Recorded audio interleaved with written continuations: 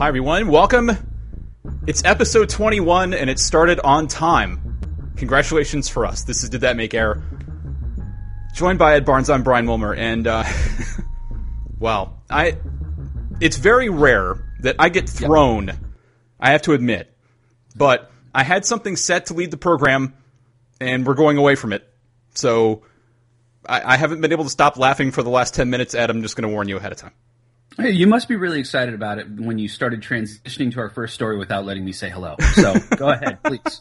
Let's get to it. No, sorry. Go ahead and say hello first. I just did. Okay, fine. Jeez. If you want to contact the program, it's simple to do. Did That Make Air on Twitter. You can also email us at dtmapodcast@gmail.com. Again, dtmapodcast@gmail.com. Now, without further ado, I was sent a story by Pete before the program began. And just the story is funny enough, but I have something to add to it that makes it considerably funnier. Here's the story. Dateline Houston, a Houston man who once portrayed McGruff the crime dog, has shown his commitment to crime fighting apparently wasn't very deep. John, did he try to make Kick-Ass 3? I never thought we would bring up any of the Kick-Ass trilogy potentially on this program, but there it is. You know what I was really hoping for, actually? I was hoping you were going to say that he tried to team up with Smokey the Bear. Somehow, that tag team would be, if I could create that, I would buy a WWE game just to play with Gruff the crime fighting dog and Smokey the Bear as my tag team. So, if any video game developer out there really wants my business specifically and no one else's, make that game. Or McGruff and Smokey and the Bandit, I'd take that too. No, I know you would. I know you'd be very excited about it. But I'm telling you, Smokey the Bear, he's a bear. He's got to win, so that makes it easy. John R. Morales was sentenced to 16 years and 3 months in federal prison on drug and weapons charges after police found more than 1,000 marijuana plants and 27 weapons, including grenade launchers, at 2 indoor farms. All right, so which Mercenaries game was he in, Brian? Did he hit you up to drive for him? Man, he might have. I don't remember it. That doesn't mean it didn't happen. 1,000 plants? Yes. 1,000. 1,000. Okay, and this was in Houston? Yes. Okay. I'm sure he has his reasons, but without getting into the weapon stash, I just got to wonder, why not just do this? There's got to be some way to do this in the states where it's legal to have... No, seriously. Like, it has a medical marijuana law. Colorado, everyone's so high there now already, they just like, we don't even care, whatever. So that's the first thing that comes to mind when I hear like any marijuana related arrest right anymore. I'm just kind of going, if you've just done this in a different place that's, oftentimes better than the one we're talking about, it would have been fine. So, that's just, that's bad awareness, low awareness rating for that person. Yeah, Pete says he apparently wanted to take a bite out of Doritos. No doubt. Nicely played. Do you think he stuck with the traditional nacho or Cool Ranch or tried to find one of the specialty, like, wacky Doritos flavors they have out there? I think he went with the, I forget the name of it. There's some kind of weird brand name now where they have all these different hot flavors. He probably went with one of those because, you got to take the edge off of the mellow from smoking all the weed. So got to bring yourself back up. Yeah. Well, if you live in San Diego, the way you do that is go to your local taqueria. Just get some good hot sauce, put it on a delicious burrito that may or may not contain fries, which people still freak out about, by the way. Anytime it's like, oh yeah, you get a California burrito. What's in that? Oh, well, that's carne asada. So you got your steak there. Mm-hmm. And it comes with fries, sour cream, and cheese. Okay. better you than me. Better you than me. At about 2 a.m. when you are hammer time, that is amazing. Although you can tell the better taquerias from others just by who puts hash browns in their breakfast burritos versus fries. So I have thoughts on this. I have a lot of thoughts on this. Anyone who lives outside of the area, I'm sorry, though, you're bored. This will eventually become one of our big questions, I'm sure. So make a note of that. As far as the McGruff guy, a real crime dog of the drug sniffing variety detected the pot plants in his trunk after he was stopped for speeding in Galveston in 2011. Authorities say officers found a clipboard with maps to the indoor farms. And his defense attorney says that Morales entered the drug trade to help sick relatives. Sure he did. Well, they couldn't get medicinal marijuana in the state, so he just thought he'd make it. Well, this excuse. He also was found with, as I mentioned, the grenade launcher and 9,000 rounds of ammo. So I wonder if that was to help sick family members too. You'd think that he might have just taken someone's advice the wrong way, where they just exaggerated and said, "You should get like 27 guns and 9,000 rounds of ammo." You know what I mean? When they really were just all high off some of the plants that he grew. And then he was just like, "You're right, I should. And then he went and actually did it. So possibility? Yeah, that's that's a fair guess. And, okay. I mentioned, by the way, the story was funny enough as it was, but I mentioned I'd been laughing for 10 minutes and I hadn't really told you why. So I've decided to add a little production value to the program. So along with the story, I have scoured the internet and I have found the perfect addition to this story. And I have not yet shared it with you, nor have I shared it with anybody else. So we will listen along together. Never try marijuana, don't try it at all.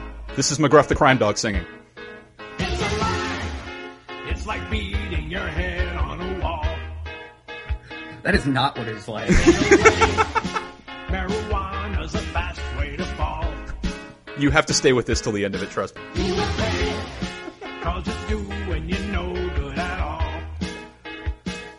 And you know, if you gamble with life, you can lose it. Gotta grow. Cause your life is a gift, don't abuse it. You'll die from smoking weed. Yeah. Like I say, stay with it.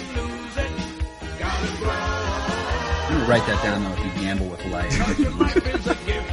This is Baller coming up.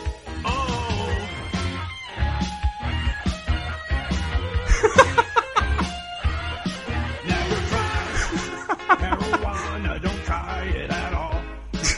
Now, what I want to know is which 80s band did they lift that solo from? Oh my God.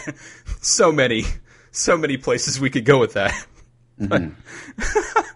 Not just you have McGruff singing, you also have a Baller guitar solo in the middle of it. Now, how is that going to make you not want to smoke weed again? I'm not sure I follow.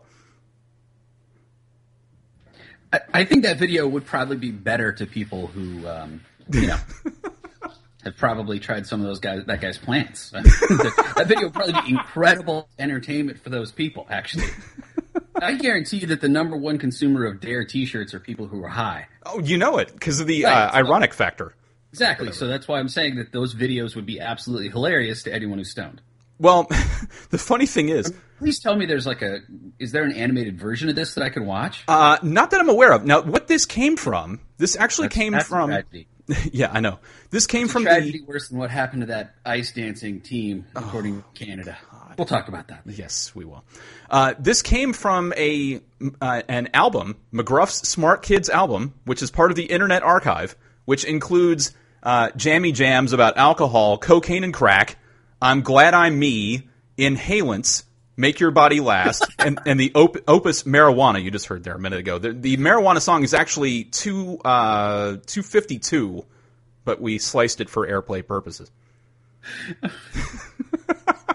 I really want to know what the Inhalant song sounds like. Do we dare play it on this program? Don't sniff that glue, it's bad for you. I'm guessing that's the hook. I don't... If I remember being told so many times in my life about how bad, drugs are, Sure. and all of that growing up, and I just it was never really an issue for me. That whole thing of my life, it was never something where I felt like I had to make any sort of actual decision when it came to, do I want to try crack? You know what I'm saying? Like, that was not a tough choice. You know, that one I felt like I was on autopilot where, it's a midsummer game and some manager's like, I'm bringing in the lefty to face the left just because that's what I do. Not because it was any kind of actual decision for me about if it's the best thing. See, what we should do with the Inhalants song, we should get that song and make kind of like the typical YouTube slideshow video and just show a bunch of different scenes of Lloyd Bridges looking all heated from the first Airplane movie. It is pretty awesome when he jumps out the window. Oh, spoiler alert, sorry. Yeah. Ladies and gentlemen, Ed just spoiled a 34-year-old movie here on the program. Hey, I don't want to make anyone mad. You know that. I don't want to offend anyone. So I'm going out of my way. Spoiler alert. If you haven't seen the original Airplane, he jumps out of the air control tower at the end.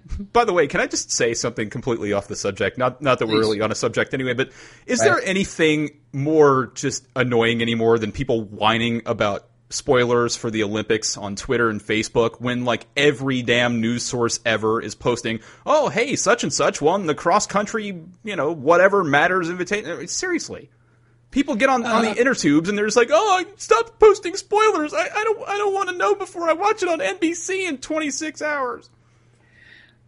I've just picked up my iPhone, Brian, and I'm going to the notifications center where I can see that not only has SportsCenter been telling me about what's going on, but the last two updates from the CNN app, because I'm a dirty liberal apparently, both are Olympic results.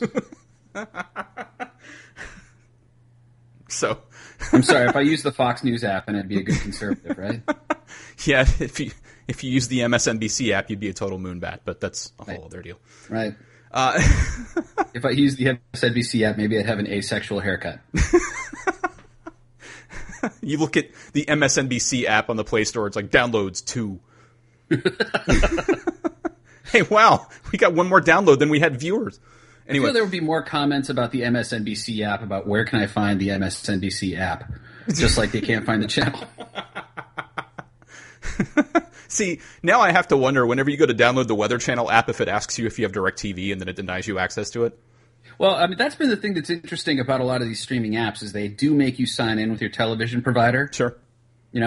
And that's something where those do not work very well. Between the ESPN and the NBC Watch apps, I have tried logging in there a few times where the something's broken with the process, where I even have gone to the DirecTV site, typed in my login information. No, this is the right login info. Okay, let's go back to NBC. I must have been typing the wrong thing. No, this is just broken right now. Okay, well, that's fun. At least this hasn't been annoying 15 minutes.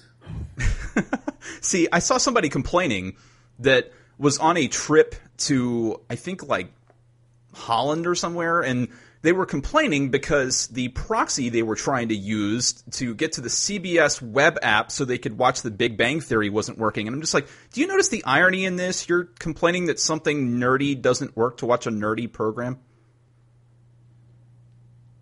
I'm just more disappointed with people watching that program still. I can't really get past that part because I tried. And have you ever seen those clips where it's the sitcom without the laugh track?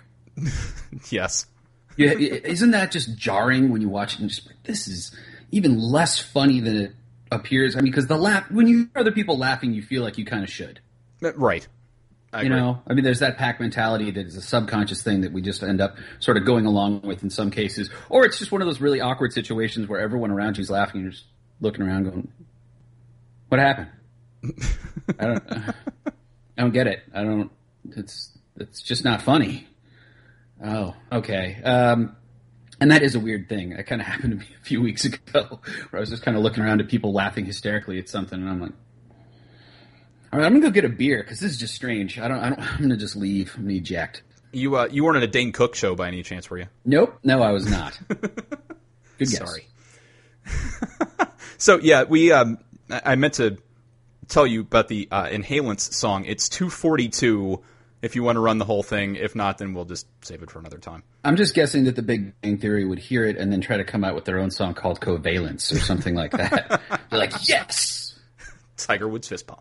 Yep. I did it at my desk, even though there's no one here to see it. Yeah. We were talking, by the way, before the program about your view for the 3 hours or whatever that were on the air of staring at your microphone and it says blue and you're staring at the blue thing for 3 hours. Right. I'm kind of at this point, I've turned myself a little, so I'm actually looking out the door to the back patio here, which seems more interesting even though nothing's happening. Isn't that the point? It's more interesting than the word blue. Yeah, that's the point, though. You're supposed to have things not happening on your patio. It's supposed to be a place where you can go and relax or whatever. Right. No, but, usually there's like some birds flying around or something like that. And, nothing going on right now. Just overcast weather. That's about it. So, I guess we should probably get to the big question since we we jacked it. I don't know. For are we going to even get a taste of Covalence or no? Just a little bit. I got to hear the first verse because I need to know. Oh, you mean inhalants, not covalence? I did. I, as soon as I said it, I was like, wow, I said the joke instead of the real thing. God. That seems more believable, actually, than the real thing. Weird Al and the cast of the Big Bang I've already made it. Came up with it 30 seconds ago. I've made a 2.5-minute song. Oh, what the hell. Let's play it. It may break things if I stop it in the middle, but whatever. Yep. Let's give it a shot. I don't need to hear the whole thing. I just need to hear like the first verse. Learn a lesson so true. There's danger in inhalants. They can break you in two. So never sniff inhalants. Breathing them is really no thrill. Don't you know inhalants really can kill? What the hell is this? You'll be suffering pain. They will damage your brain. 'Cause it's really insane. I knew insane was coming. 'Cause inhalants kill. He'll break you in half, too, apparently. Learn a lesson so true. There's danger in inhalants. They can break you in two. So never sniff inhalants. I guess the guy who sold the pot wrote this stuff. It's really no thrill. Yeah. Don't you know inhalants really can kill? Yeah, you established that in the first verse, pal. You'll be Break suffering you in pain. two, Brian. You inhale some stuff you shouldn't, you're going to snap in half. 'Cause it's really insane. There's going to be a market for that, though. There are going to be some people that are just like, oh man, how strong is this? This is like getting hit by an NFL middle linebacker. Oh, awesome. I can't Just wait to because know this. something is safe to use one way doesn't mean it's safe to use another way. Cleaners, sprays, and other household chemicals can become deadly poisons when inhaled. Don't Really? ever try it. Just Usually say it's no on the label, to actually. inhaling. It's helpful for all you people who love Breathing use some them inhalants. is really Enjoy. no thrill. Don't you know inhalants really can kill? Wow. You'll be suffering pain. They will damage your brain. Do people really not suffer pain? Do they enjoy pain? Oh, I shouldn't ask that question. 'Cause inhalants kill. Now, my question is do you think that this is, I feel like this could have been composed by the same people that did Push It to the Limit from Scarface. 'Cause it's really insane. They're just a little more mellow than they were at the time. Inhalants kill. What do you think? Don't do inhalants. Now I'm wanting to sing the whole Limit refrain in the background. I can't even. I'm done. Yeah, we're on the same page, man. The Miami Sound Machine reference is great right there. I guess Gloria got a song off, so that's cool. Oh wow. The thing that's amazing about both of those is McGruff really can't sing well at all. It's because he's so we heated. could That's add why. him to the long list of people who have gotten albums with no vocal talent. But it's just really amazing that, yeah, no, there's a market for this. We're going to put this out, and we think this is a good, profitable idea. So Not just an idea, but a profitable idea. did McGruff bang Simon Cowell to get that record deal, or did he go on an a cappella show with Ben Folds, or how did that work? I don't know. Do you have to just bang, or do you have to be impregnated by? Yeah, like contracts out of that guy. He's sitting there. I don't want to wear a Laker girl outfit. Now that would be. I mean, hey, if you wanted to mess with someone who's on drugs, show them a picture of McGruff, the crime dog, in a Laker girl outfit, and they're not coming back. Oh, good God. See, just imagine if I just read the McGruff story as it was. I mean, that's one thing. That's funny enough. But now we've gotten off into this whole completely disconnected tirade that has been one of the funnier moments that we've had in the 21 episodes of this program. Hey, maybe their thought process was the kids that like music are the ones that are most likely to be troubled and into drugs or something. I don't really get it, but I'm really glad it happened. I'm just wondering if the if the record was shorter than we thought because Billy Joel crashed into the studio, or how did that work?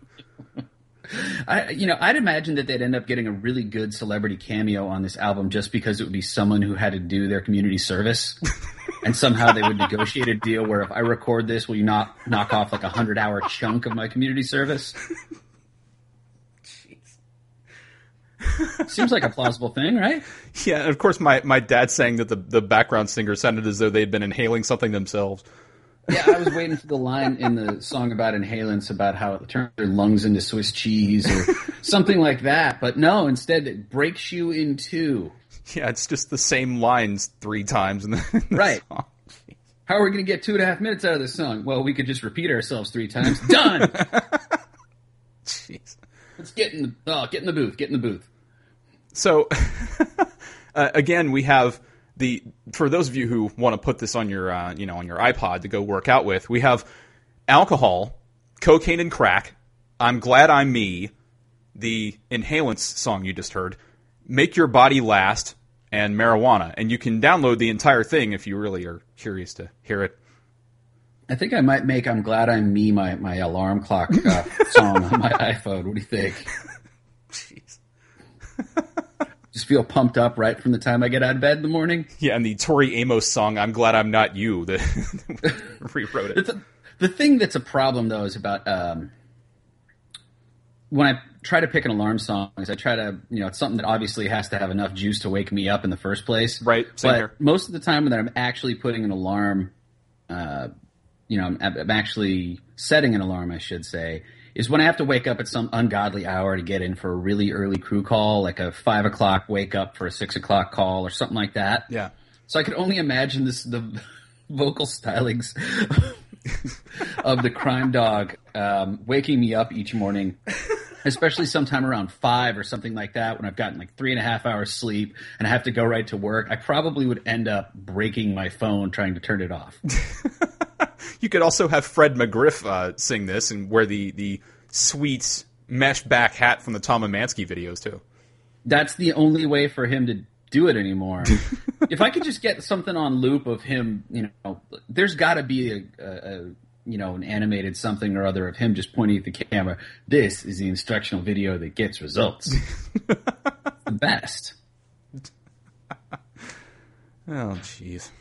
I wish the announcer were available, just so anytime I did anything 3 times in a row, I could have him say back to back to back. See, the bad thing is, I'm still playing ball when those things first came out, and I'm sitting there thinking to myself, it's like, should I be throwing baseballs into trash cans? Am I missing something in my workout here? I actually ended up playing on a travel team the last year I was on it that our hitting coach was one of the coaches for those teams. Okay. So I can't remember the guy's name, but I do remember he called himself like the hit doctor or something. Well, of course you have to. Right. But it was everything that we saw in those videos where it was like, stride, take the hands back, second step, start to bring the hands through and start, turn the back knee in, and all that stuff. See, so I have to ask, did the hit doctor play in those professional slow pitch leagues where everybody has a nickname and you can only hit like 12 home runs in a game and then all of a sudden they start counting as outs? No, he was a big dude though. He probably was about 300. Oh, and, wow. Doesn't mean that you don't know what you're talking about with hitting, and I'm not trying to say that at all, but it was just one of those, it was kind of a weird thing to have a coach that's like, that large, just, you know what I'm saying? Like, it's kind of one of those things where it's like, all right, kids, it's time to go run some laps, and you're like, what? So, he was wearing the sweet 6XL t-shirt jersey with the iron-on numbers on the back then? I did not check his tag. Yeah. I was busy being in my own head for at-bats. That's what I was doing. See, I saw some story about Tom Emanski and steroids at some point, and I don't know whether it was an Onion thing or whether it was actually real. So now I'm really curious to, at some point, consult the internets and see if there actually was a Tom Emanski steroid scandal. Yeah, what it was is that the commercial was on steroids. That's how it's played so long on ESPN. Are we going to do another year with this? Well, I'll just do another cycle and we'll stay on TV. Jeez. And of course, when I go to look, the second search result that comes up is Tom Emanski steroids. Wow. Okay. Now, I don't know anything about this. Should we be saving this for our sports show? I don't know. Oh, wait a minute. Sorry. We forgot that the editor of Collegiate Baseball magazine called this a masterpiece, the best ever produced. In the long line of baseball drill videos. Right? That's yes. A crowded market out there. There's that one, and there's the Play Ball the Ripken Way one, which I have, and that's probably about the only ones that were ever produced. Yeah? Do you have that one? I do. Nice. That was a gift from my father long ago. I do have that, though. First, you lose 19 straight. Then you fire up heaters in the dugout. Right. Then play in your next 2,000 some odd games, and the rest will take care of itself. Thanks for watching. Then you high-five your dad's leathery skin as you round third base. And then in the credits it says, "Thanks for watching, F-face." See, I remember when that card used to be worth a bunch of money. Now it's worth like 30 cents. No, that was amazing how that one with the F word on it used to be all valuable, and then the one that became more valuable, if I remember correctly, wasn't it like the whiteout version? Yeah. All these different corrections. So it had the actual swear. Then they had the black box, which was worth, I mean, that's got to be like in something to put in your spokes if you ride bikes anymore. That was a weird reference. Anyway, the one I remember being really valuable at the time that I kind of tuned out of card collecting was the whiteout version, which was like $25 or something. Oh, hey, somebody's selling one on eBay now, and you talking the whiteout version or the one with the no, the expletive? It's the expletive. However, they labeled it as Rick Face. It's not Rick Face, folks. Rick Face? Rick Face. Okay. In fact, let me show you this because it says Rick Face, even though that's not really what it says on the card. But whatever. Yeah, very strange. It's selling for $29.99. Buy it now if you really want to watch or want to buy it now. Maybe later, but not now, especially. The funny thing is too, it says actually on the card sleeve at the top where it has like the grade and everything, it says Rick Face. Yeah, see, look, I can zoom in on the card even, and it's, yeah. That's not Rick Face. No, that's... That's not even Rick Roll. Nope. Well, there you go. Young Bill Ripken, before he was ever breaking down the top 10 corner infield combos in the major leagues or whatever it is they do over there. That's something else that we probably need to talk about during the sports segment of this program, for fear of getting into it now. Okay. So remind me about that. The big question tonight actually has to do with music, so it's probably fairly appropriate that we go into it now. After the lead-in of McGriff the Crime Dog. Oh, yeah, true. McGruff, excuse me. McGriff. McGriff the Crime Dog. It's the first candidate for a title. Yay. Uh-huh. The big question, I know that you are a fan of Jackson Browne, or at least some songs from Jackson Browne. And I was reintroduced to one of his all-time classics recently. I had forgotten about the song The Pretender for I don't know how long, and I don't know why, because it's incredible, and it just kind of slipped out of my conscious. I don't know how. But I wanted to read to you, something that was said from my favorite time suck, allmusic.com, about this song. And this is the thing that kind of concerns me, and we'll get into the big question part. But he's talking about the record and such. This is from William Ruhlman at AllMusic, and he calls it a cynical, sarcastic treatise on money grubbing and the shallow life of the suburbs. Talking about that song. So that's one way to look at it, I guess. I mean, yeah. I don't know if that's really what they were going for, but okay. Here's the question, though, and this might lead to something bigger, and if it does, fine. But the question is, why are we expecting something different from the media we consume than what we actually end up with? Because it makes it seem as though this is some kind of derogatory thing that Jackson Browne would have a cynical, sarcastic song about something that was very prevalent in 1976, if you look back at history. Not that I really knew anything about it, but at that point, you were starting to see a lot more, urban sprawl, as it were, and a lot more people moving to the suburbs, and a lot more people abandoning family and the Ozzie and Harriet stuff to go make more money. And at what point is it so bad to just speak truthfully about music without it having to be all happy and shiny and perfect all the time? At what point did we get out of that? Just looking over some of the lyrics, I mean, if you look at lines like "caught between the longing for love and the struggle for the legal tender," that doesn't apply to darn near everyone. It does. It absolutely so I find that a very odd description of that song. And you're right. The thing is music can be such a powerful thing, especially when it matches a mood for you. And those moods are not always going to be, bright sunshine and days. So a song like this, I mean, that can tap into a feeling that applies to so many of us. I don't understand what's the problem with this. It's not all going to be. We don't all have to get down on Friday, Rebecca Black. I think that's really the right song to cite in this situation, right? That's fair. So, yeah, but come on, you think about this. I mean, as I just look over like I said, the lyrics again. I mean, that's life, man. What are you not supposed to write about life? Well, what you're kind of getting at? Here's something else he said about this, and this kind of leads to another point. He says, with that lead-in, talking about the rest of the record, the title song was not the usual confrontation with apocalyptic forces Browne's listeners might have expected, but rather an outright admission of defeat. In the song, Browne's worldview remains dark, of course. Ensconced in a suburban environment, he asks what happened to the changes that were supposed to have occurred. They wrote it wrong, but whatever. Were they only dreams? For himself, aware of the passage of time, he can't wait for those changes anymore. He's going to buy a house, find a girl, and go to a job, and then mentions the I'm going to be a happy idiot and struggle for the legal tender lyric. And he mentions the true love could have been a contender line.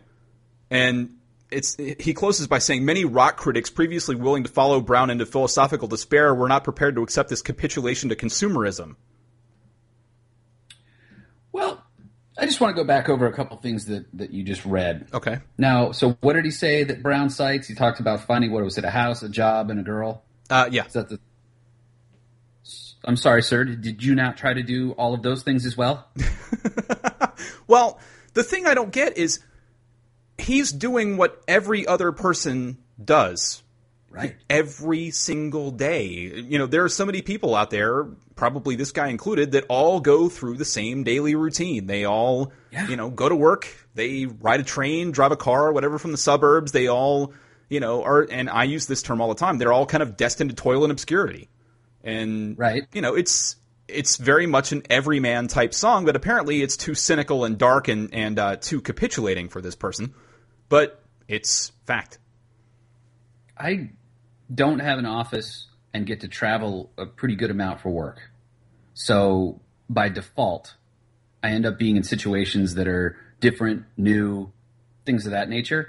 Even within a world like that, monotony is part of life. Very you true. end up doing the same things over and over again, whether it's just you find comfort in routine. I know that I'm a big routine person, that I like try to stay on my schedule a little bit and do my certain stuff every day because I know that my life is better when I do A, B, and C. And even in a world where you're traveling around all the time or you're seeing different people or things of that nature, a lot of it still ends up feeling the same. I mean, if you're traveling all the time, then it's just another plane to another bus to another hotel to another TV truck. We all have our challenges in life trying to keep it, as fulfilling and interesting as possible. And it doesn't always happen for any of us. So this is a realistic if not, it's a bit of a downer, obviously, but still, isn't this a very realistic worldview? It absolutely is. And see, there are other things too, like a song that you've mentioned to me on a couple of occasions, The Loadout. It's a very accurate description of life on the road, and people are just like, oh, it sounds so depressing. He just gets up there and sings and then gets on a bus and then goes to another city, and all the people are left behind to load all the stuff back up and everything. It's like, no, he's just giving you an accurate account of what happens on the road. It's kind of like, can you imagine if somebody wrote a review of Bob Seger's Turn the Page and talked about it being, smarmy and, just completely disconnected and a miserable account of life on the road? Really? Everyone's entitled to their opinion, obviously. Sure. It's always kind of interesting when you hear about the way that critics receive certain songs, certain albums, certain artists even. I mean, there's the well-known part out there about how Rolling Stone is the magazine that never liked an album by Led Zeppelin. True. And you're just like, what? You didn't like this? How? All right. Well, you know what? You don't have to listen to it. I will. So, I'm kind of baffled by the criticisms of the song because it's obviously it's not shiny, happy people. I get it. True. But at the same time, it's nothing but realistic in my eyes. We all have our struggles in life. We all have our things that we're trying to overcome. We all have our things that we're chasing. And there are so many of us out there that when you read a line like, I'm going to find myself a girl who can show me what laughter means and will fill in the missing colors in each other's paint by number dreams. Yes, that seems very cynical. Yeah. But there's also so many of us out there that in some ways that seems completely realistic. And I think that the missed message here, and again, this is getting into a broader conversation about music and our interpretation of it and critics and et cetera, et cetera. But I think that the bigger thing that's being missed here is that falling into a routine like that, or, getting into a situation where you're having to act like a grown-up is not necessarily capitulation. It's not necessarily writing off the rest of your, days or giving in to the man or anything. It's just once you reach a certain age, you kind of realize, okay, I've got to do something that makes me a grown-up. It's kind of like me, I started off in radio, realized that living on $5.15 an hour wasn't going to get it done, and so I had to settle into a grown-up job. It happens to all of us. We all have certain things that when we're kids we would love to do, and then you realize that as you get older, practicality kind of takes over, and you have to settle into more of a pragmatic type of lifestyle. It's not really that you're giving up on what you once believed in or once wanted. It's just that you have to live a more pragmatic life. And I think that's really what he's talking about to a larger degree, is just getting into a sense of pragmatic normalcy. And I don't really see where that's such a bad thing, honestly. Well, I think it's just more the agreement to live in the society that we've created. Sure. Some of the things there are a lot of things within society that we may not agree with on a personal level, but at the same time, there are overarching ideas that we can absolutely point to and say, look, this is what we've decided upon. In exchange for, general safety, then we have these laws. In exchange for these other things, we have these rules, and so on and so forth. So that's going to lead to a lot of similar struggle because there are certain rules out there.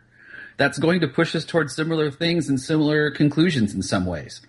If you have to pay, if it's going to be X amount for a home in a given area and that's where you want to live, then that's, you're agreeing to pay that price. And that's a monetary example, but it doesn't mean that it doesn't apply to a lot of other things in life that don't cost money. Well, here's another example musically. Now, a lot of people are probably familiar with Paul Simon's Still Crazy After All These Years, or should be. Song from 1975 off of a record of the same name, which really is underappreciated. If you look at most of his stuff, a lot of people focus on the Graceland stuff and focus on, and rightfully so, focus on his a little more experimental music type stuff. But that song really defined a lot of that era. It was very, soaring. You had the big sax solo in the middle of it and everything. It was very much a sign of its time. And in the review of the record, the overall record itself, not the individual track, the same guy writes, Where Ryman Simon, his previous record, was the work of a confident family man, Still Crazy came off as a post-divorce album, its songs reeking of smug self-satisfaction and romantic disillusionment. How many people have ever been able to say that they didn't go a day in their lives where they were not smugly self-satisfied or romantically disillusioned?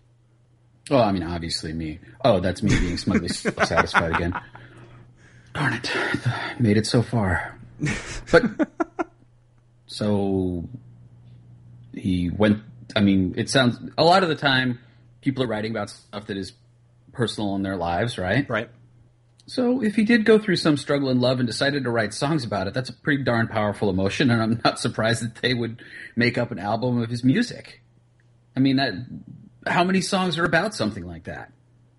Well, the interesting thing, too, if you parallel these two records, both The Pretender and Still Crazy After All These Years, both the actual overall records, both of them came out after Jackson Browne and Paul Simon lost their wives for differing reasons.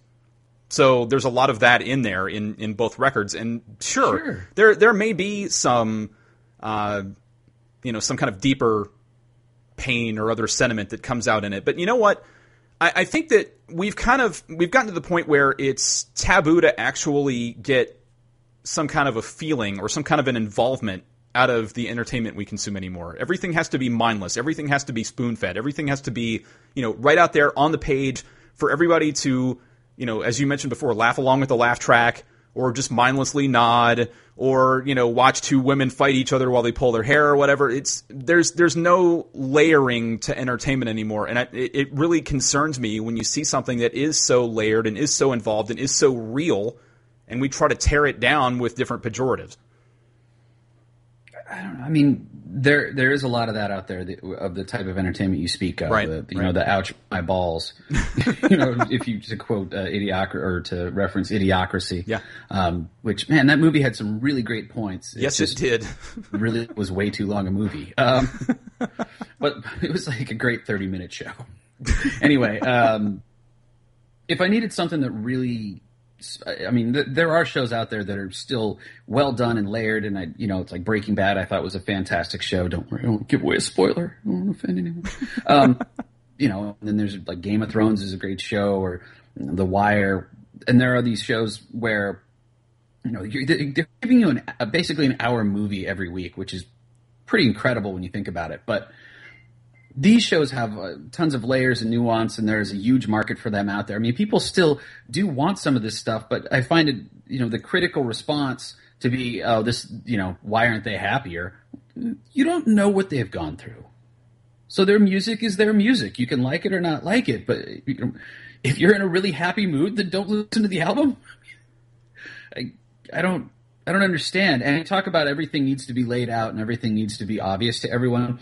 I mentioned I looked up the Jackson Browne lyrics. Right. On the left-hand side of the page, they've got a section titled Hot Lyrics. The songs listed Royals, Counting Stars by One Republic, Timber by Pitbull, Wrecking Ball by Miley Cyrus, and Roar by Katy Perry. So I think if we really needed a thing to make your point, we just did it. Thank you very much, lyricsfreak.com. So there's 42 lines of "der" in the lyrics for all those songs. Then, is that how that worked? Yeah. Why do you need to look up the lyrics to the song Timber? It's going down. I'm yelling timber. That's the whole song right there. And then a bunch of random stuff from Pitbull that really doesn't connect to anything. Yeah. It's going to be really wrong for me to say, but basically, I don't ever hear words when Pitbull's talking. It's just like, oh, there's Pitbull for a while, and someone else is in here to sing the chorus now, and then back to Pitbull with whatever it is he's talking about. And, wearing a white linen suit, drinking a Bud Light or whatever. Yeah. Right. Yeah. So that's kind of, it's not my thing, man. But you know what? I'm not going to be the guy that's going out and reviewing the next Pitbull album. Then again, you think about it. I feel like that's fair. Yeah, I mean, see, think about this. I think about myself, and I think about you to a degree. I mean, myself, and looking at my entertainment taste, if I had any musical acumen whatsoever, my big thing would be able to play the guitar solo from Merle Haggard's Working Man Blues and listen to Jackson Browne and stuff like that the rest of my life. These other idiots growing up these days, it's like, oh yeah, that Katy Perry stuff really talked to me. Really? What did it say? Were you able to read it? Can I have McGruff make his next song about don't listen to Katy Perry? It'll melt your brain. It'll like break you in two, something of that nature. Yeah, I think that was the Inhalant song, actually. Right. We just don't Katy Perry.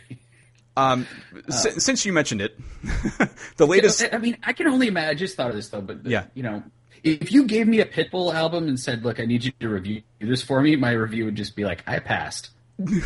No thanks. I'm the wrong guy to review this album, and I know it from the start. So, walking into it going, I don't really like house music. Okay, please review this house music album.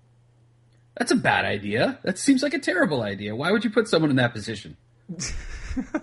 Well, the latest Pitbull record actually gets 3.5 stars from AllMusic. This is the global warming record that came out in 2012. It says, and I'll just read the entire review. It's not that long.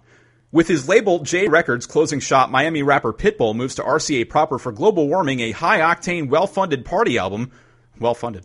That needs a bit of trimming to be considered officially non-stop. It's the polished ballads that are the arguable snares as the Chris Brown feature Hope We Meet Again offers a pleasing one for the ladies number at half the usual speed, and while it might be a worthwhile attempt to round out the album, it's surrounded by tracks that party like a speedy, overcrowded boat on Miami seas with bottle service or die painted on the side. Put the BPMs in the right order, and this could be the ultimate Pitbull mix CD, which Mr. 305 himself would seem to prefer at this point, delivering his Polestar numbers with true gusto on the massive Don't Stop the Party, a wicked TJR production, whoever the hell that is, that rocks the house with a goofy Fatboy Slim vibe. Later, it's Christina Aguilera and a sample of Aha's Take On Me for the glorious disco explosion called Feel This Moment, while the Usher and Afrojack track Party Ain't Over is Dutch EDM with Miami pop rap on top, truly the global warming advertised on the album cover. No inconvenient truths, ha ha ha, as J-Lo joins for the surprisingly minimal and deep bit of house called Drinks For You Ladies Anthem, and as Have Some Fun matches an old Sheryl Crow hit with some very 2012 flavored dubstep bass drops. Douche. It's guilty pleasure fireworks exploding through the speakers and the shameless high point of the album, whatever the hell this is. I'm not going to try to pronounce it. With Enrique Iglesias is up for debate as its double entendre hook is on the border of creepy, but it's tucked toward the end of the album, time to be experienced well after the bottle service is kicked in. Ask a polar bear his opinion, and it's an irresponsible album title too, but Pitbull's Global Warming is the spicy pop rap place to forget the world's problems, so forgive the fat, forgive the mess, and enjoy the heat. Remind me, but I talked about last week my experience of stepping into Town nightclub in Vegas. Yes, you did. Okay. So, without rehashing the entire thing, I just remember immediately walking in, feeling completely out of place, being almost glad that the guy never even let us as far back to get to the person's VIP table, whatever thing that I was supposed to try to get to, because I just didn't feel like I belonged there. The music is not my type of music. Paying too much for drinks is not my favorite experience in the world. And dealing with people who are like constantly taking selfies where you can see a Tao logo on the wall behind them or something because they want to post that to their Facebook or their Instagram or whatever social media account people actually use anymore. On the tweeters. Instagram, whatever it is. Anyway, hearing that review even read took me right back to that. It did. Fair enough. It just all I could think was, this is probably what was playing while I was there. I don't remember what was playing while I was there, but something from this album probably made it on in the 15 minutes that I was there. Doesn't that just sound like that would be something that would probably happen? Yeah, I mean, yeah. You figure it's like, musically you have the choice these days of paying far too much money and growing a neck beard and wearing Converse and listening to Mumford & Sons for 3.5 hours, or paying far too much, drinking a skinny cocktail and listening to Katy Perry for 3.5 hours on 100 beats a minute. Take your pick. Yeah.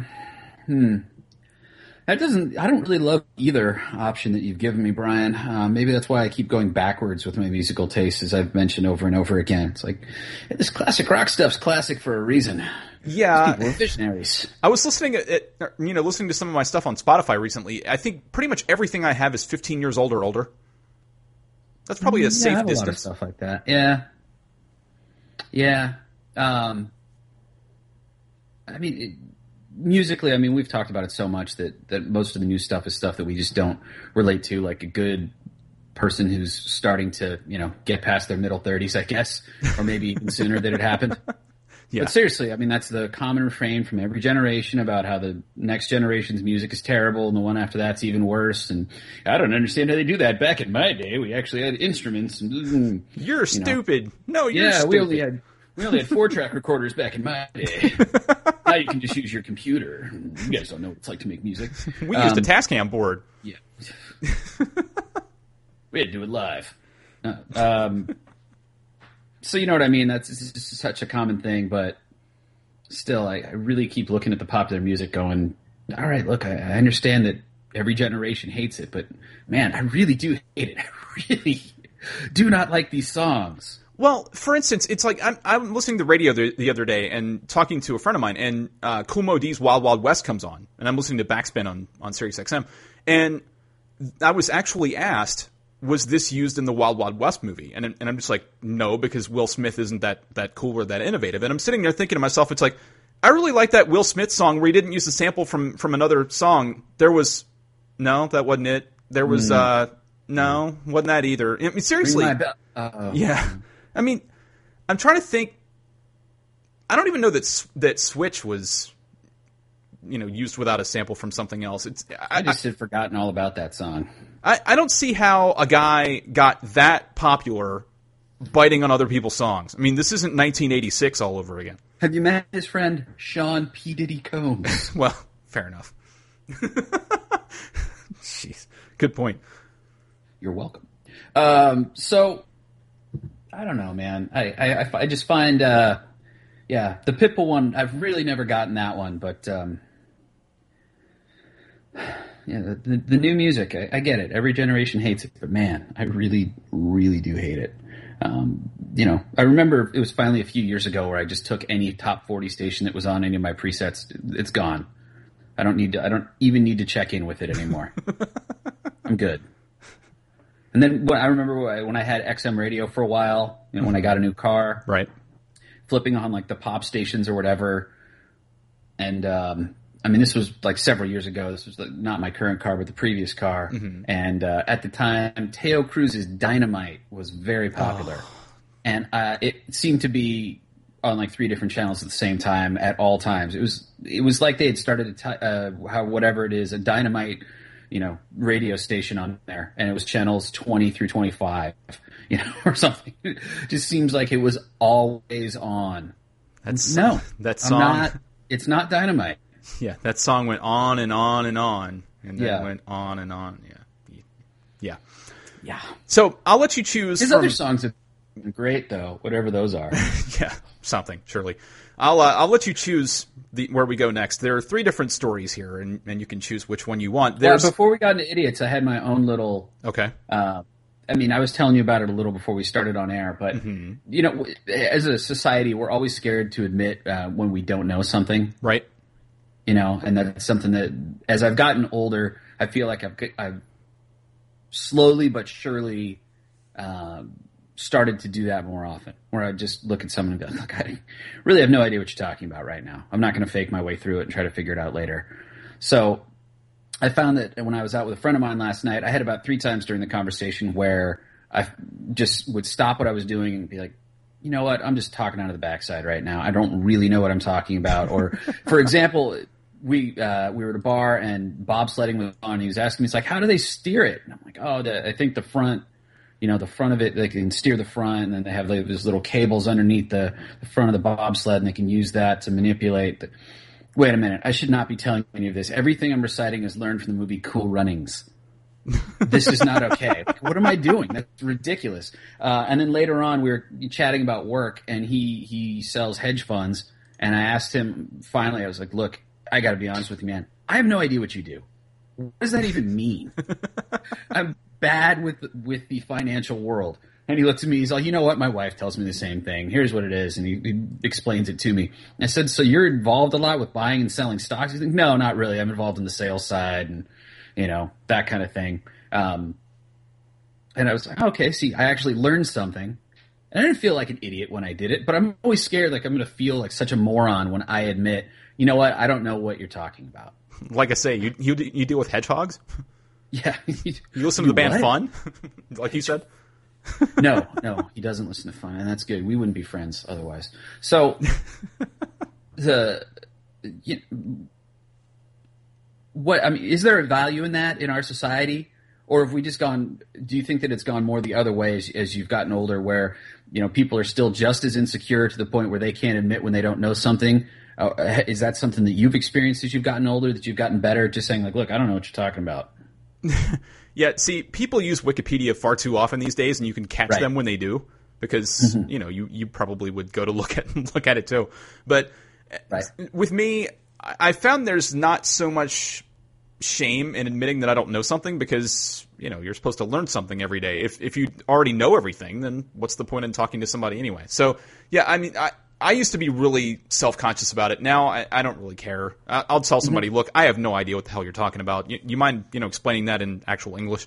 Right. And, usually it works well. But you've got a fair point. There are a lot of people these days that either won't admit when they don't know, or they'll sit there and fumble on their phone or something, and then they'll come up with some kind of what they think is a reasoned take based off of what they read on the net. Right. No, that's true. I did think back to this moment. It was the first time, and everyone in the chat room enjoy right now as I talk about. It's story time with Uncle Ed. As I talk about this, it's a gift for all of you in the chat room. As I talk about this, is right before the first WNBA game that I ever produced. Start your jokes. So anyway, what happened was it was for the Sparks, and Candace Parker had been out with an injury, and it was her first game back after missing like 4 or 5 games or something. What had happened was we had gotten a request from the studio to interview a different player for pregame, and our play-by-play guy went over to the shoot-around and texted me, hey, Candace is going to play tonight. We need to make her the interview. And I said, all right, let me just check with the studio and make sure that they're good with it. I don't know why we wouldn't, but it's their show. It's not my show to mess with. So he starts texting me again, like, look, we've got to talk to her. We've got to talk to her. And I agree with him at this point. I just want to make sure that the studio's on board with it first before, basically I don't want the guy to think like, oh, you're trying to decide my show for me. Of course. That seems fine. Sure. So at one point he texts me again and he says, don't worry, we can still talk about the other player was Nneka Ogwumike. And he said, so don't worry, we can talk about, we can talk about Melanius in the Open. And I'm looking at it going like, who's Melanius? So I hop on my computer and I Google it, and it was some like character from Greek mythology. And I'm just so confused at this point, going like, oh man, I don't want to do this to the studio, but yeah, we really should talk to Candace Parker. And now he wants to talk to this Melanius person in the Open, that if I Google Melanius WNBA, it just gives me Greek mythology. Like, So finally I just realized I got to write this person back and go like, look, who is Melanius? And he tells me, he's like, I don't know. Who is Melanius? And I said, you just told me we should talk Melanius for the game Open. And that's what the iPhone autocorrects Nneka to. So all of a sudden I just had to like swallow my pride and realize like, oh, I'm not crazy. That was a legitimate question. And everything got worked out. It was just funny. Yeah, and the story you didn't know is that Ed nursed Candace Parker back to health with lots of carrots. Wow. Anyway, how about that weather, huh? It's kind of clearing up here in San Diego. Anyway, moving on. I'll let you choose from one of these 3 things, none of which are idiot stories, believe it or not, but I'll let you choose from one of these. I'll give you 2 2-word keyword phrases here, and you can pick from your favorite of the 3. I'm looking for Florida. No. There's unconventional dating, dude rules, or attractive sleds. I'm going to go with dude rules just because I'm really curious to hear what rules we may have come up with here. Okay. This actually came from something that was passed along. This is rules for men, allegedly. So I wanted to share this with you because we all get these dumb things. And I saw this floating around this week, so I'll share some of these with you. Were they on a slideshow by chance? No, unfortunately. Oh, okay. They were in all caps, though. So there is that. All caps. Yeah. And so does that make them stronger or louder? Both. These are apparently men's rules for women, and they're all numbered 1. So, just so you know. Yeah. I get it. Men are not mind readers. Continuing. That's a rule? Apparently. Learn to work the toilet seat. You're a big girl. If it's up, put it down. We need it up. You need it down. You don't hear us complaining when you leave it down. And now I'm thinking back to Clyde's mom on South Park. You know, I mean, I've always thought that's a pick your battles kind of deal. You know, is it really worth caring about it? A Denver man was stabbed last night after he left the toilet seat up. Right. Another rule, crying is blackmail. Not always, but there are moments, yeah. The next rule, ask for what you want. Let us be clear on this one. Subtle hints do not work. Strong hints do not work. Obvious hints do not work. Just say it. Now, I'll freely admit I'm one of these here, and this mostly applies to me at work. There are people who, you know, have tried in my past to kind of just suggest things to me, like play mind games and stuff. I am the dumbest damn individual imaginable when it comes to figuring out, like, people trying to give me hints on things and trying to lead me to an answer. Just come out and say it. I'll freely admit my shortcomings, and that's one of them. This is something that I'm far from perfect. Sure. If I ever try to say I am in anything other than a joking manner, please feel free to try to like electrocute me through this microphone. But I've gotten pretty good at picking up on my fiance's hints. But the thing that seems to happen is I don't let her on to the fact that I've picked up on her hints. So you're just playing dumb. Well, because I want to surprise her later. So if she says something about like, oh, my feet really hurt when she comes home, she probably would like me to, you know, give her a foot massage. And we had a thing where I, you know, she would say something and I'd be like, oh, okay. And I'd think like, oh, later on I'll, you know, work on it or something like that. And then later on she would be like, look, you know, I'd really like a foot massage. I'm like, yeah, I know. I was planning on giving you one later. And that happened like a couple times in a row. And then she said something about her feet again. And,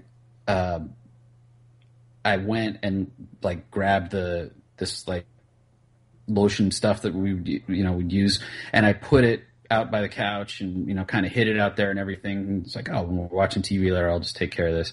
And then later on, she's like, look, I really like foot massage. I'm like, yeah, I know, I was planning on it. And then she said, like, well, you always say that you're planning on it. How you know, I think you just are trying to cover yourself. And I'm like, oh, really? And then I like open the door and show her the stuff waiting there. And she's like, oh, I guess you are listening. Like, yeah, no, I am. I swear.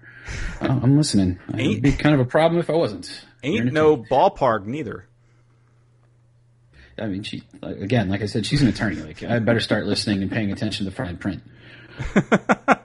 Some more of these. I'll skip past some of them. Here's another one. If you think you're fat, you probably are. Don't ask us. That's also a death sentence right there. Yeah.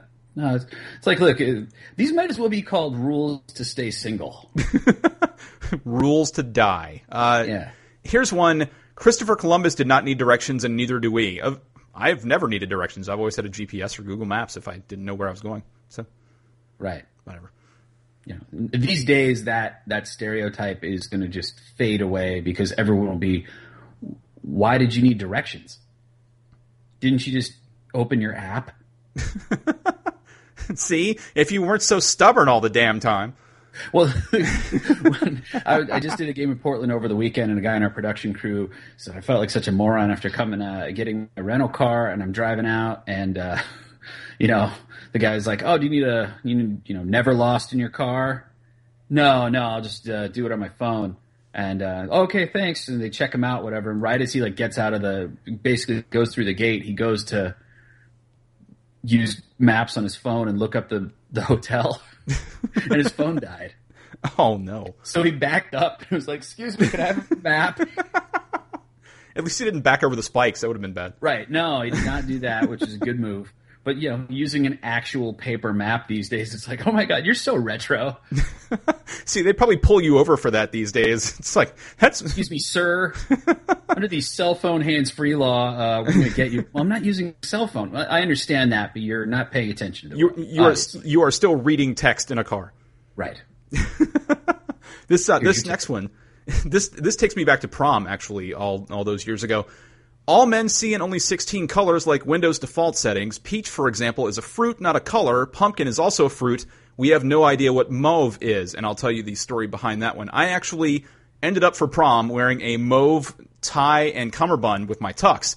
I didn't know what the hell it was. I still don't, but the person I took to prom really, really wanted to wear that color, so whatever. Dude, I'm just telling you again that these rules are almost written by someone. It's like, look, I'd like to be as standoffish, as undateable as possible for most women. So how can I make sure that that's just known that maybe I'm just not worth the effort? Yeah, I'm just going to put out lists like this. In all caps, no less. Rules for a-holes. Yep. And finally, this one made me think of Heater, and I know that if you don't keep my fridge stocked with Four Loko, I'm leaving you. Rule number 1. I pecked these out from the home office in my trailer. This one makes me think of Heater, and I know getting lap dances is nothing. Rule 1. You'll connect with this one once I tell you the final rule I'll share with you. I'm in shape, round as a shape. You remember Heater's shirt to that? I do. That effect. This is disappointing, man. You could this is. I mean, you talk about paint by numbers as we did when we were referencing Jackson Brown earlier. Yeah. It's like this is straight out of the Mad Libs collection for Harf Harf Harf, you know. All right, so we can move on to unconventional dating or attractive sleds. Your call. Unconventional dating. Okay. I'm really hoping we can have a trifecta of arrest dating stories. Unfortunately, not yet. This one, man. This from THR. What's that? VH1 has picked up the series Naked Dating, the Hollywood Reporter has learned.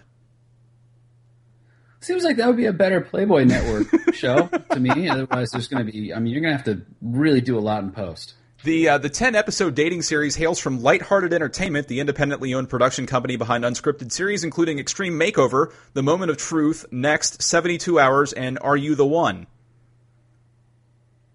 I don't know some of those shows, so that didn't really mean much to me. What's THR, by the way? The Hollywood Reporter. Okay, all right. Each episode will feature a man and a woman as they each date two different and naked suitors. The series will explore the art of romance, free of preconceived notions, stereotypes, and yes, clothing. At the end of every hour-long episode, the two romance seekers analyze what they've learned from their dates and themselves before deciding whether to move forward with their potential love matches. All right, let's just cut to the chase of what you know this is going to be like.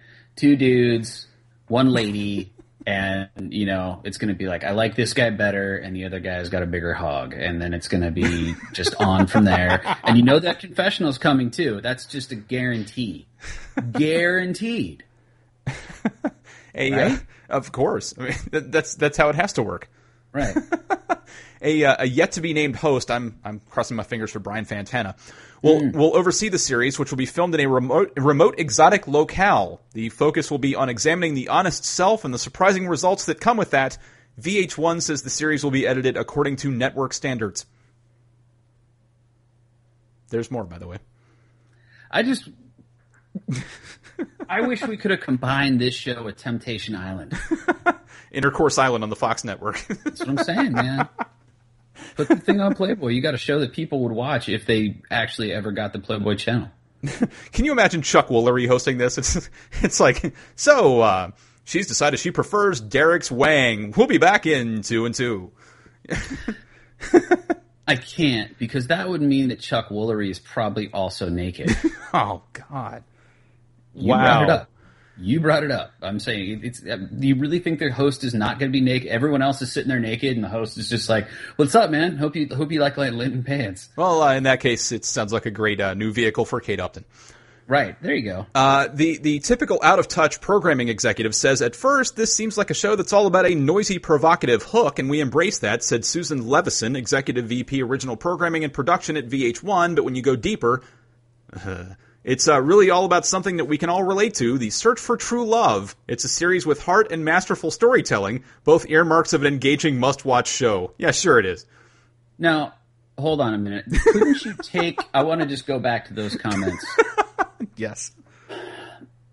Don't you think you could take those same comments and just tweak a word there and make things like show, album, and, you know, things of that nature? But that's basically someone's PR release for a new album by some pop person too. Noisy and provocative hooks. Right. Right? Yeah. There you go. Yeah. Yep. But it's all about just real life and the quest to find love, and it just makes it a fantastic album. That's why you should buy Roar by Katy Perry. That doesn't seem like a stretch. You know what I'm saying? Literally replace one or two words and just drop this in for comment about so many things released by Hollywood. This comes from Howard Schultz, who's the president of Lighthearted Entertainment. We created the show based on marrying a provocative idea with a back-to-basics philosophy. With all the dating options in the world, what happens if you take one man and woman and strip them of all their pretenses? VH1 immediately understood our vision and is a fantastic partner on a show that uses a social experiment to provide a fun and entertaining look into how men and women interact when they bear all. They interact? What? That's not the Howard Schultz of Starbucks fame, is it? I can only hope. Oh, it's an honest question. I mean, I'm just saying that name kind of jumps out. Don't worry, I'll Wikipedia him and then just talk out of my backside about him as soon as I finish skimming it over. What do you think? Starbucks skimming?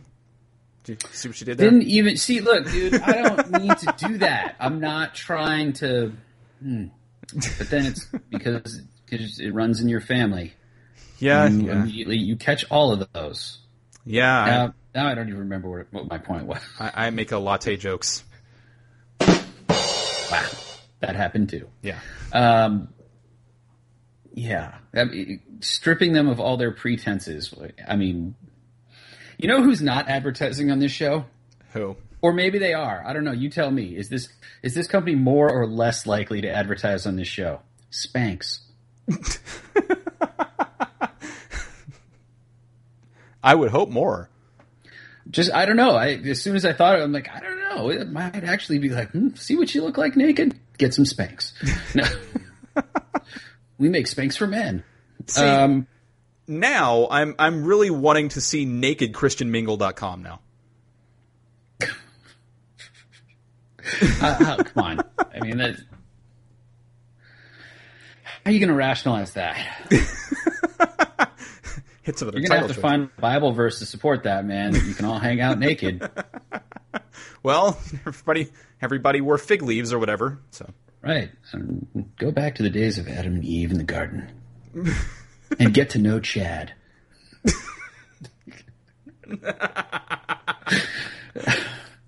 Or nakedfarmersonly.com. There's that too. That's all right. I think that's already pretty much how that goes. Something rolling the hay, something. See what happens when Bubba unclips both sides of his overalls. Whoa. Keep those coveralls covering. Let's go, Bubba. Come on. Hi, I'm Buddy Lee Phillips for nakedfarmersonly.com.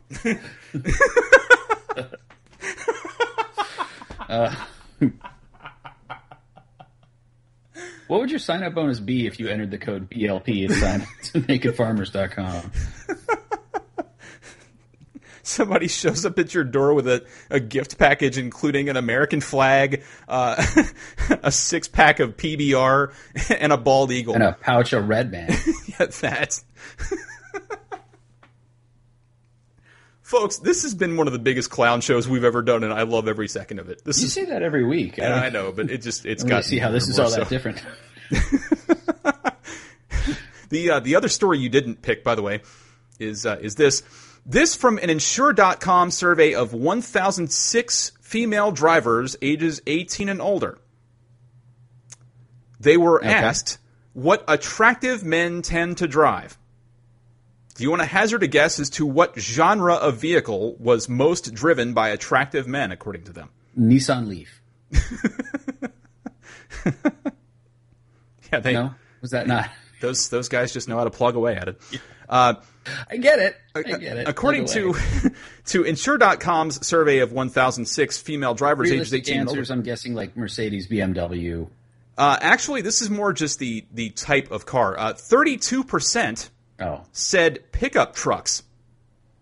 Mm-hmm. So the most attractive people to them drive pickup trucks. 30% of the people who took this survey really, really enjoy Luke Bryan and Florida Georgia Line. No, they said pickup trucks, not El Caminos. That's a fair point. I'm going to allow that one for sure. Yeah, no, that's good. 27% drive sports cars, of course. Sports cars, yeah. 16% said SUVs. Okay. 11% said sedans. 9% said hybrids or electrics. Mm-hmm. This is where it gets funny. 4% said a UPS truck. Oh man, I got to order more stuff on Amazon. Every day I order on Amazon. I stand at my door with nothing but a smile on and a cup of coffee. 2% say that the most attractive men drive a minivan. So those are apparently people who hang out on AshleyMadison.com. That's true. People who are outright liars believe that. People who have no soul anymore believe that. I'm sorry, but no. And 1% say that the most attractive men tend to drive a mail truck. Okay. I'm going to revise my thought on the minivan, by the way. I want someone... The 2% of those people are people who are really upfront on the fact that they only want men who are unavailable. Sure. Right? I think that's what we're basically trying to say. Right. 1% say a mail truck? Yeah, so 10 women out there who were surveyed think that the sexiest men alive drive mail trucks. Maybe it's the shorts with the knee-high socks. Maybe that's what that is. Yeah, maybe. Maybe it's the fact that that they'll always have time to finish because the guy's always late. Is that how that is? Yeah, that always is something that I've always wondered. I've never been in a place where I've gotten my mail on a consistent basis before 3 p.m. Nope. Does it happen anywhere? I don't think so. I really don't. So, yeah, I don't know. And my father asking why nobody said a garbage truck. Fair question. RV? No. Vespa? Motorcycle with a sidecar? A tandem bike? Right, tandem bike. Winner right there. Tandem bikes are ballerstatus.com, dude. Believe it. Yeah. Dateline Pickens, South Carolina. A Pickens woman has been arrested and charged after deputies said she failed to return a Jennifer Lopez movie she rented in 2005. She was arrested. Okay, please tell me it was made in Manhattan. Unfortunately, no. No. Kayla Michelle Finley, 27, has been charged with failure to return a rented video cassette, according to the Pickens County Sheriff's Office. Now, she was probably like 18, 19 when she rented this. 27 right now? Yeah. 27 right now. And she rented it in 2005. 2005. Yeah, I mean, 9 years ago. There you go. According to warrants, Finley rented Monster-in-Law from Dalton Video, which is no longer in business. The tape was not returned within 72 hours. Monster-in-Law. Yes. All right. Well, I'm going to go ahead and check this movie out because I don't remember this at all. It had Jane Fonda in it. I see the story. Oh, yes. I hate to admit that I do remember this movie being advertised on the TV. Never saw it, but yeah. You would think Seth Rogen was in it. Anyway, right. a certified warrant was sent to the woman on September 12th, 2005. Can you imagine that? What are you in for? I rented a J-Lo movie and didn't take it back. I'm gangster, right. son. Finley was arrested on Thursday after a traffic stop where a record check showed the offense. And of course, this is the best closing sentence in the history of ever. Warrant said the tape had a value of less than $1,000. Did it really? Less than $1,000? Might be the only one left. I'm just saying. By the way, the cast in this movie, Jennifer Lopez, Jane Fonda, Michael Vartan, whoever that is, but apparently that's the male lead, and then fourth, Wanda Sykes. So it must have been great. Okay. And Will Arnett was in it, but he was billed eighth, and they need more of him in it. I'm just guessing. I haven't even seen it. What's been great about this, though, is that they do have people who like this also liked, and it includes Jennifer Lopez as the wedding planner.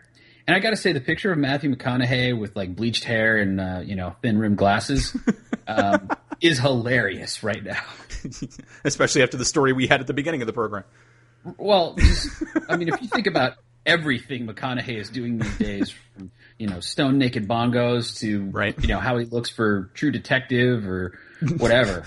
I mean, that's just, I did forward you the link, so please take a glance. And if you just scroll a little way down, you'll see it. Oh, boy. It's a little scary. Wooderson, man. Wooderson did that. I keep getting older, and J-Lo's butt stays the same size. Oh, yeah.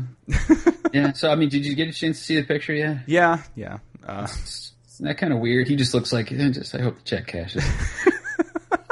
Yeah, by the way, I'm suddenly reminded that I need to return my Betamax copy of Herbie the Love Bug sometime before the law catches up That's with me. Good. Yeah, I mean, share the Herbie gospel with the world. A Connecticut PE teacher ventured far from approved curriculum and was busted for allegedly bedding a male student, according to authorities. So if she lost, she had to give up the male student? Or... Megan Egan, 25, a teacher at Crosby High School in Waterbury, Connecticut, was arrested on 4 counts of sexual assault for carrying on trysts with a male student at her home, the Waterbury Police Department said. By the way, trysts, underrated word. Egan... Go ahead. Oh, I was agreeing with you. Egan and the student allegedly engaged in the illicit activity from the end of December through January, none of those encounters occurring on school grounds, police said. Egan is more appropriate, a physical education teacher at Crosby High School, according to the school's website and police. In her mugshot, Egan wore a loose-fitting beige Superman shirt and appeared unfazed by her arrest. Now, I want to go back to something that I know that you probably have info on, but I'm still just wondering where's the wager? Okay. I don't have any info, unfortunately. No, they don't even say what the wagers are? No. No? So, I mean, obviously it must have been some sort of wager that she lost and she had to just give it up for a few months. I mean, that sounds totally plausible. It does say this, though. Several students took to Twitter to express their shock and adolescent amusement at Egan's arrest. Quote, Miss Egan had sex with a student. Ha ha ha ha ha ha ha ha ha. I knew it, unquote. Wrote at KI_ARAA. Well, that's great. That's great. A woman has made a mistake that's going to pretty much stay with her the rest of her life, and you're writing ha ha ha ha ha. Well, I'm going to send you the mug. I can't get it to show on the screen, but once you see the picture, I'm not trying to say feel bad for this person. I'm just trying to say, like, look, they have ruined their lives right now. You'll see the person's life was ruined long before this happened. But here's the mug. Enjoy. Yeah, she looks defiant. I definitely think she looks defiant. Yeah, like defiant, defiled something. But. Yeah, that's man. I love that part of the news story, though, is the reaction on social media was for something as specific as a teacher at one high school doing this. Yeah, right? Just an observation, though, looking at the mug, she doesn't really have the upper deck to pull off the no-collar look. Yeah, I see where you're going with that. Noted fashion consultant Bryant Wilmer gets another one. I'm agreeing with you, though. All over it. You were mad because we didn't go to Florida stuff, so on to Florida.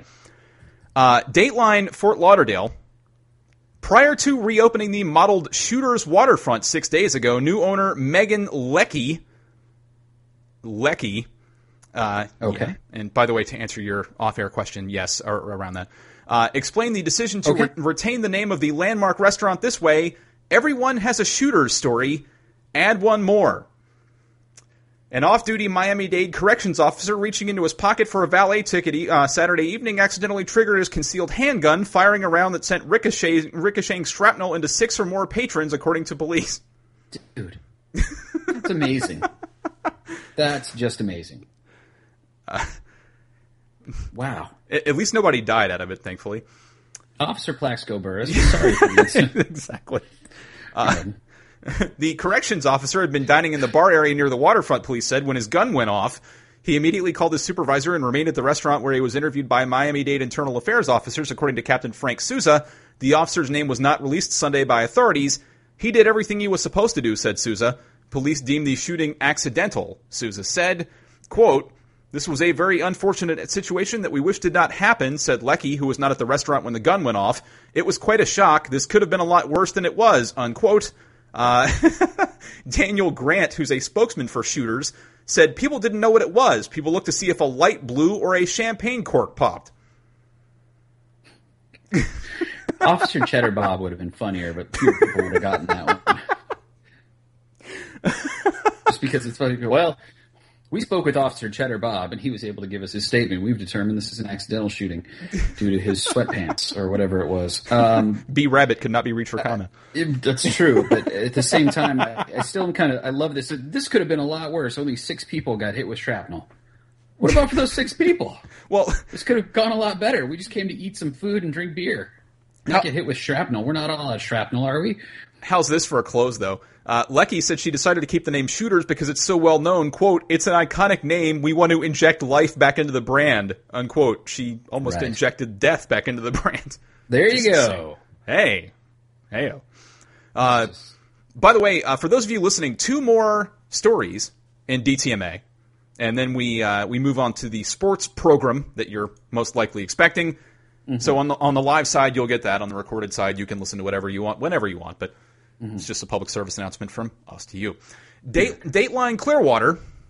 Clearwater police detectives didn't have to look far to find the man they say tried to rob the Radio Shack at US 19 and Sunset Point on Wednesday. That's because the suspect, 20-year-old Andre Trevor Puskas, works there. Why did I just have a feeling that was coming? Police say he showed up for his shift a little more than 6 hours after the robbery attempt. That takes some stones. That takes some stones. During the botched robbery, police say the ski mask wearing would-be robber used pepper spray on an employee. He also tried to tase her, but ended up shooting himself in the hand. Okay. All right.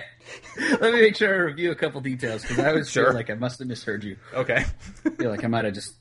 Wait, there's no way I could have heard that right. So, he showed up for a shift 6 hours after the robbery attempt. Right. Okay. So, 6 hours prior, he had just pepper sprayed an employee. Right. A coworker, I should say. And shot himself in the hand. With a taser, yes. Right. Okay, I assume that probably is not real fun. I wonder if he shouted out, "Don't tase yourself, bro," after. No, but my point is I was thinking, like, did he have to have some sort of bandage on that hand? Hey, what happened to your hand? Burned it cooking something. Well, that ended up being a lot more prescient than you probably would have imagined, because the employee told police she thought it was strange that the suspect never said a word to her, almost as though he didn't want her to hear his voice. She also took note of his physical description: 6'2" and 280 pounds. Oh, man, look, this is just my own personal thoughts on this. So I'm not trying to encourage people or anything of the sort, but I would think that the best thing to be if you were going to be committing a crime where you were trying to hide your identity is probably be somewhere in the 5'9" to 6 foot range, and probably in the 160 to 180 pound range. Right. Exactly. So you really kind of messed up in both. You're too tall and too large to not be noticeable. Not to mention you burned your hand with a taser and then went into work about it. Yeah. You're wearing some sort of pepper cologne? No, this is weird. Ever since you got here, I just smell this like, that's weird. Yeah, dude. It's this new stuff I bought at the Kohl's. It's called Repay. Detectives say the suspect showed up for work later that day, but was a few minutes late because it was raining outside. Yeah. Puskas later admitted to detectives that he tried to rob the store where he'd worked since October of last year. He said he needed money to pay for his car insurance and cell phone bill. They also recovered the stun gun and pepper spray in his car. Oh, good. They kept it far away and hard to find, so must have been a tough investigation. Well, I don't know what we're going to find. This might take a while, but we'll start with his car. Oh, found it. Thanks.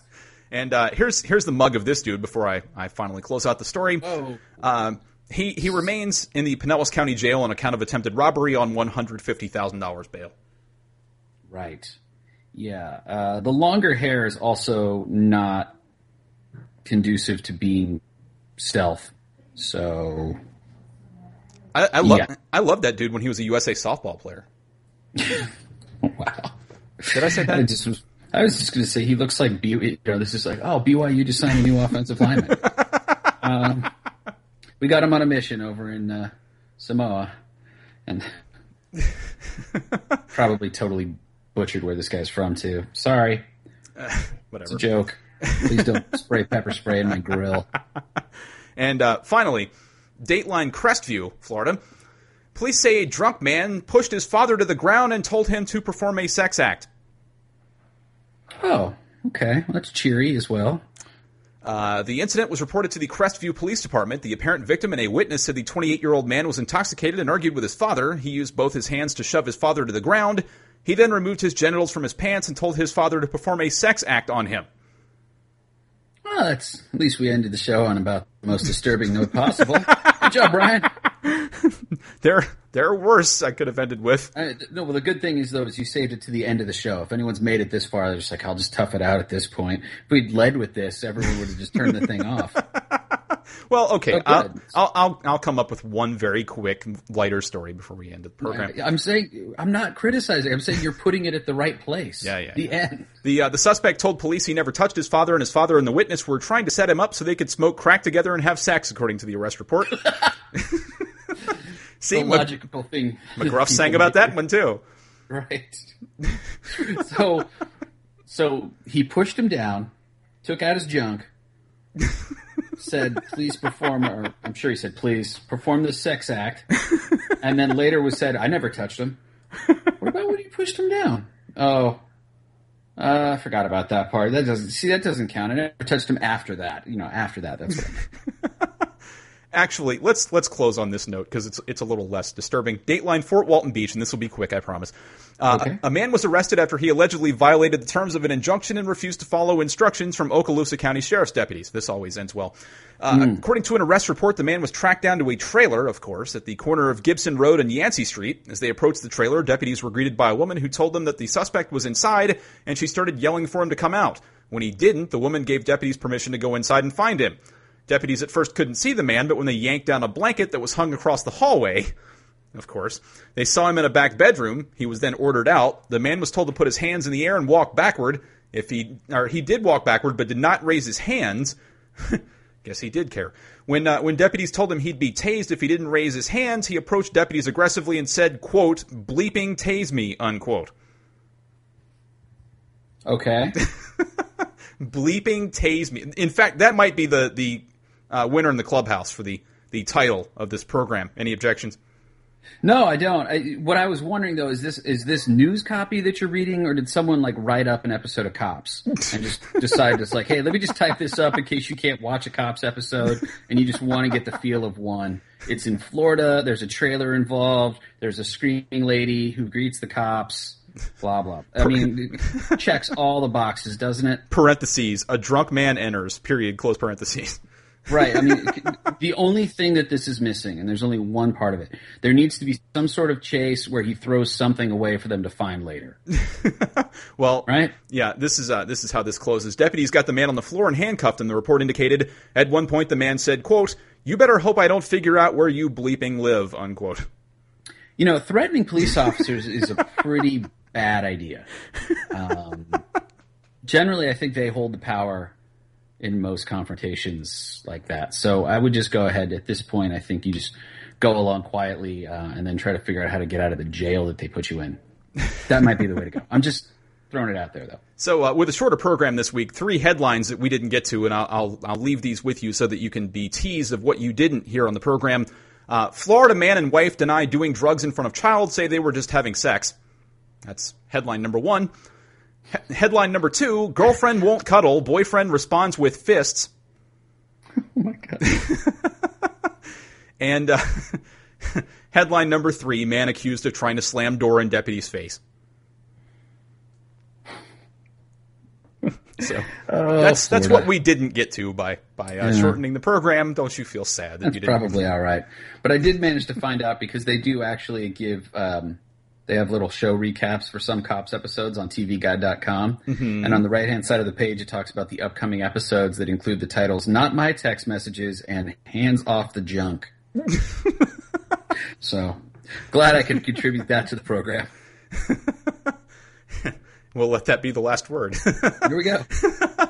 This has been Did That Make Air, episode 21. You can tweet us at Did That Make Air. You can also email us, dtmapodcast@gmail.com. And now it's time for everybody's favorite theme song, the closing theme to the program. We want to thank you for joining us, and it's been an interesting week. I strongly encourage you all to go to the Internet Archive and download the entire McGruff album, take it to the gym, and get your jam on. He's Ed Barnes. I'm Brian Wilmer. Until next week, this has been Did That Make Air? Take care. We'll see you later.